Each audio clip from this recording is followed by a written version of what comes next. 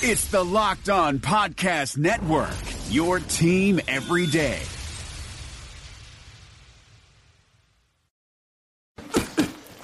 That's for my crazy day, my packed commute, all those unread emails in my inbox. But I'm getting stronger, faster, and pushing myself further every day. I don't care if I'm not like everyone else. This punching bag is the best way to end my day. Whew. Fearless is knowing yoga isn't your style. That's the power of the Blue Cross and Blue Shield Federal Employee Program. Learn more about our healthy benefits at fepblue.org/getmore. You are Locked On Vikings, your daily Minnesota Vikings podcast. Part of the Locked On Podcast Network, your team every day.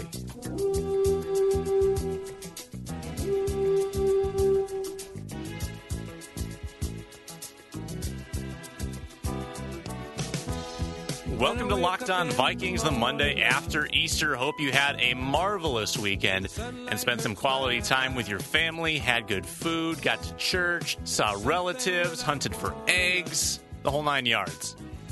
The build-up to the draft intensifies. Just 10 days until round one, 11 days until the decisive day 2, where the Vikings will make 3 picks, 12 days until they really make their money on day 3.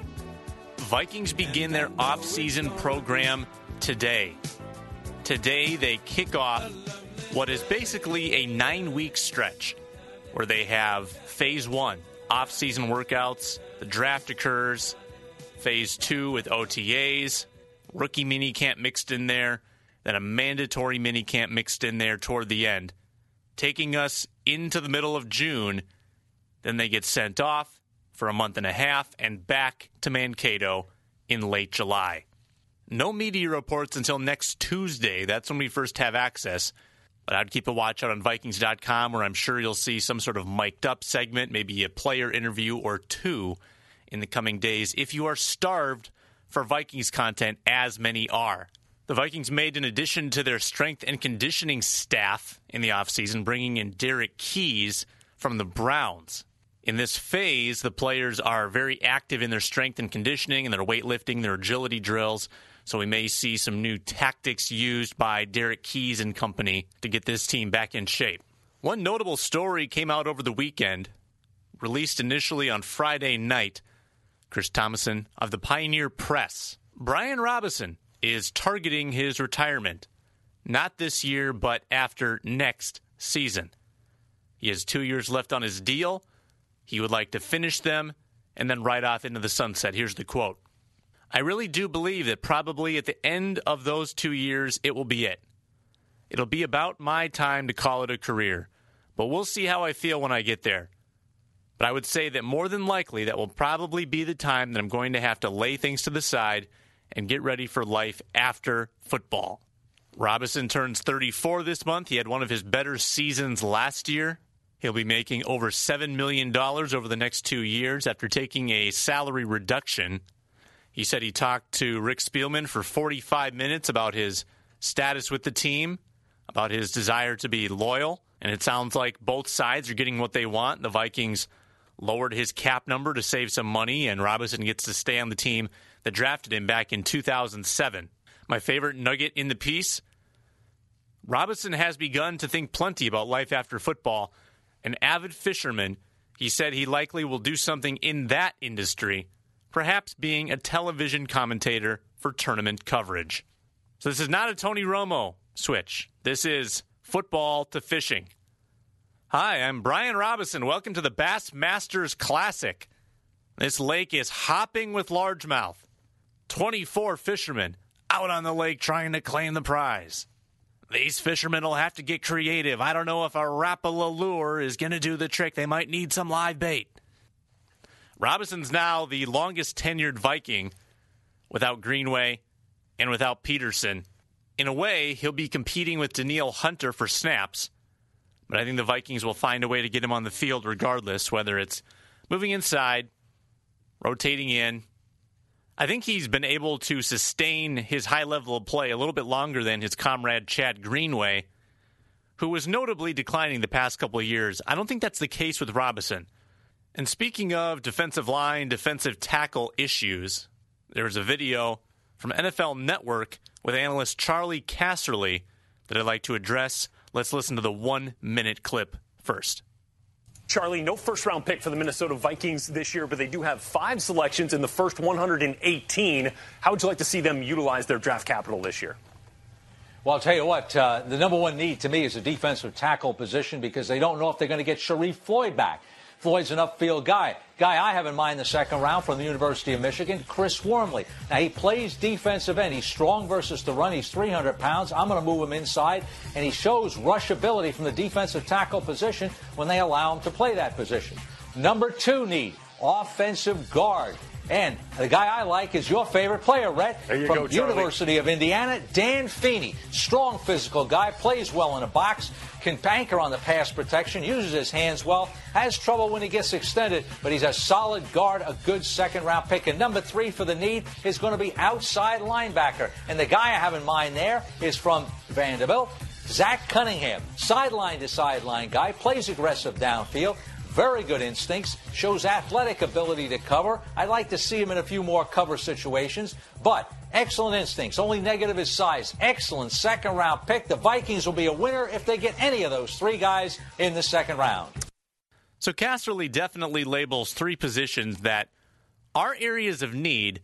I'm not sure I'd rank them the same way. If I were to re-rank them, I would probably go guard, linebacker, defensive tackle, rather than defensive tackle, guard, linebacker. If you really like Chris Wormley, then go for it. I just don't think that's as pressing of a need as you might think. The Vikings didn't have Sharif Floyd last year.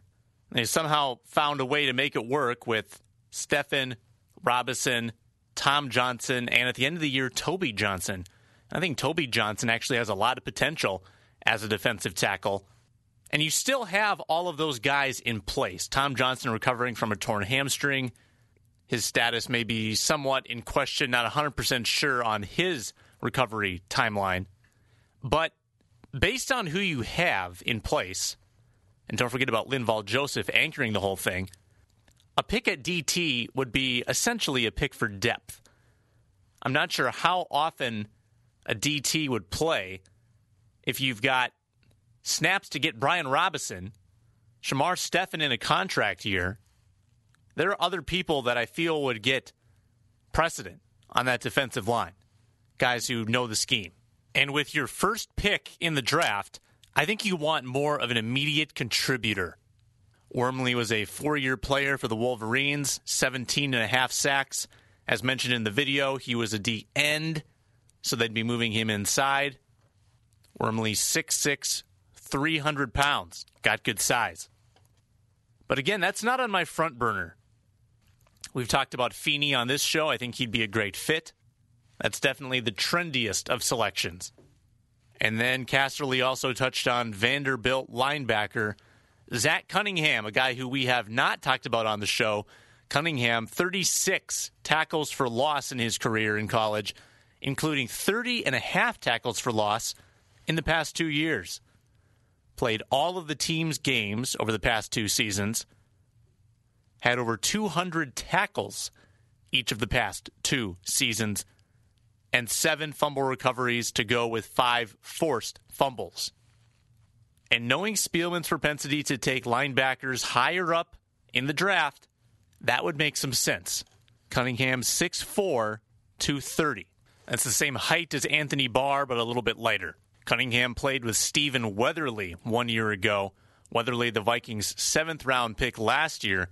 Those two were likely a fearsome rushing tandem. Is democracy in danger or decline? Condoleezza Rice, William Galston, and Carlos Gutierrez and others take on this question in the fall edition of The Catalyst, a journal of ideas from the Bush Institute. Surveys show Americans place less trust in institutions like the media and business. Others contend America has faced far more challenging periods and emerged strong. Leading policymakers, Bush Institute experts, and respected journalists take on this debate. Read about it at bushcenter.org/catalyst. Our best wishes go out to Mike Zimmer today. Vikings coach getting his penultimate eye surgery. His 5th surgery in 6 months. He is set to have one more 2 months from now cataract surgery, which should restore his vision, concluding a saga that is now stretched on for 4.5 months. I can't imagine how the quality of life must suffer having one bad eye. I can't imagine the headaches that must ensue from having to squint at everything, from having to look at everything with one eye, from having to do detailed film work with one eye. I imagine driving, if he's even allowed to do it, is a huge burden. Got to think that having every mundane task become so much more cumbersome because of the eye, it probably makes it tough to focus on much else, let alone coaching a football team. So from human being to human being, I wish Mike Zimmer the best because I would not want to be in his shoes. I can't empathize. It's never happened to me, but I got to think that it would be miserable. Hope that gets squared away.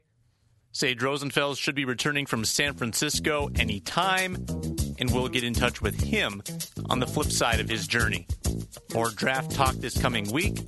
Hoping to talk to Brian Perez of Locked On Bears, and John Ledyard of Locked On NFL Draft should probably make an appearance as well, huh?